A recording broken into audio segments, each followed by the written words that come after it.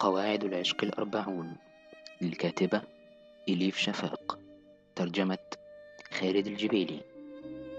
رواية عن جلال الدين الرومي.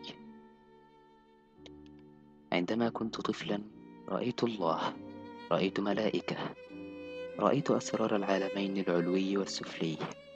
ظننت أن جميع الرجال رأوا ما رأيته، لكني سرعان ما أدركت أنهم لم يروا. شمس التبريزي. استهلال. تمسك قطعة من الحجر بين أصابعك، ترفعها ثم تلقيها في مياه دافقة.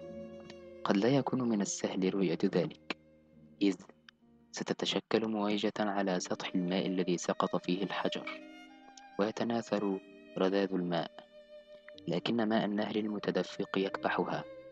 هذا كل ما في الأمر.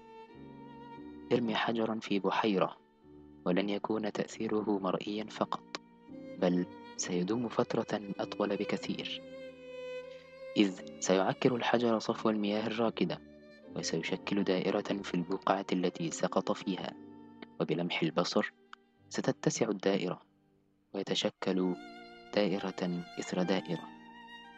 وسرعان ما تتوسع المويجات التي أحدثها صوت سقوط الحجر حتى تظهر على سطح الماء الذي يشبه المرآة.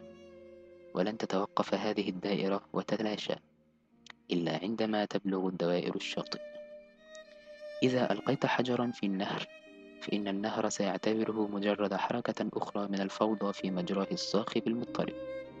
لا شيء غير عادي، لا شيء لا يمكن السيطرة عليه. أما إذا سقط الحجر في بحيرة، فلن تعود البحيرة ذاتها مرة أخرى. طوال 40 عاما كانت حياة إيلا روبنشتاين مثل مياه راكدة، سلسلة من العادات والاحتياجات والتفضيلات المتوقعة. ومع أنها كانت حياة رتيبة وعادية من نواحي عدة، فإن إيلا لم تكن تجدها متعبة ومملة. وخلال 20 سنة الأخيرة كانت كل رغبة تعتريها، وكل شخص تصادقه، وكل قرار تتخذه يحدق من خلال منظار زواجها. وكان زوجها ديفيد طبيب أسنان ناجحا، يعمل ساعات طويلة، فجمع الكثير من المال. كانت تعرف أن علاقتهما لم تكن عميقة، لكنها كانت تقول لنفسها ليس من الضروري أن يحتل الارتباط العاطفي أولوية في قائمة حياة المتزوجين، ولا سيما بالنسبة لزوجين مضت فترة طويلة على زواجهما. ففي الزواج أشياء أهم بكثير من العاطفة والعشق، كالتفاهم والمودة والرحمة.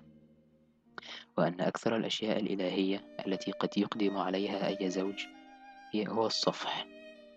أما الحب فهو ثانوي مقارنة بكل هذه الأشياء، إلا إذا كان المرء يعيش في ثنايا الروايات أو الأفلام الرومانسية، حيث يصور الأبطال دائما أشخاصا أضخم من الحياة، ولا يعدو حبهم أن يكون سوى أسطورة.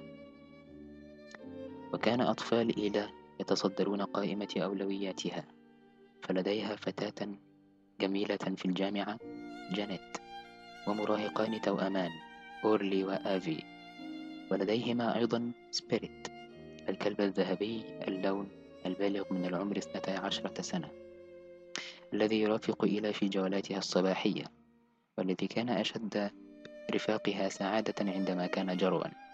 لكنه كبر الآن، وازداد وزنه، ولم يعد يسمع، وكاد أن يصبح أعمى.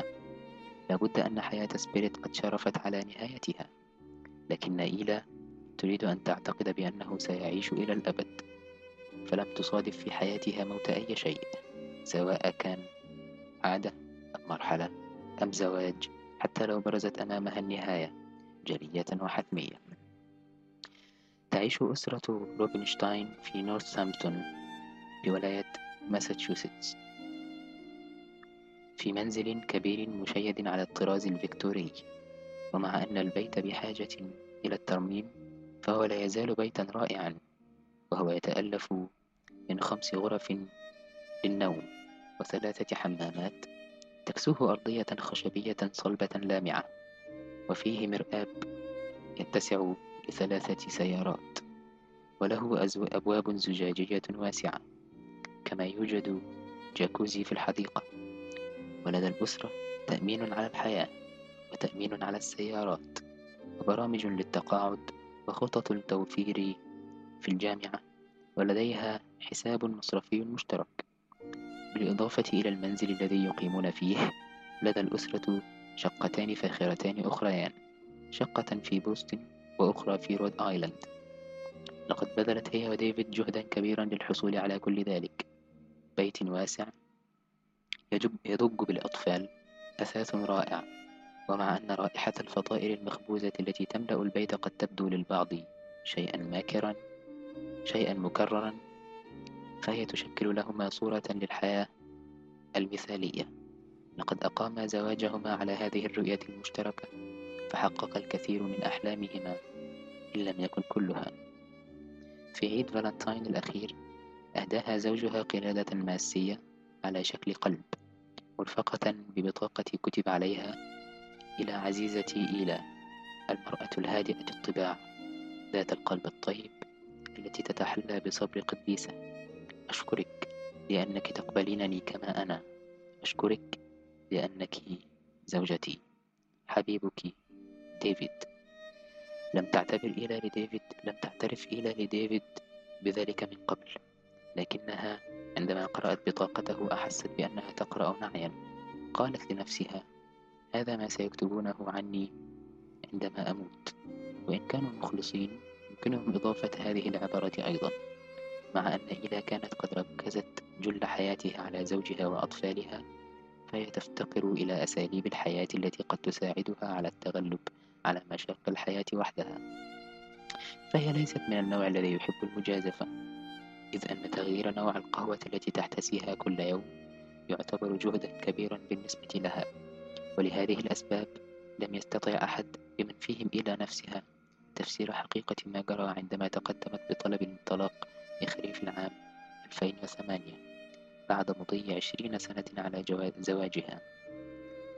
لكن هناك سبب، إنه الحب.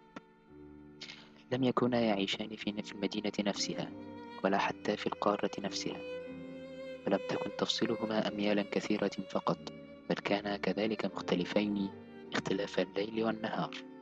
وكان أسلوب حياتهما مختلفين إلى درجة استحالة أن يتحمل أحدهما وجود الآخر، فما بالك بأن يحب أحدهما الآخر.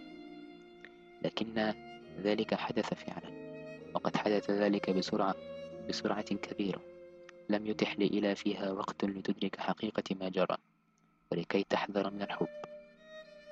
دهم الحب إلى بغتة وبعنف، كما لو أن أحدا ألقى حجرا في مكان ما في بركة حياتها الساكنة.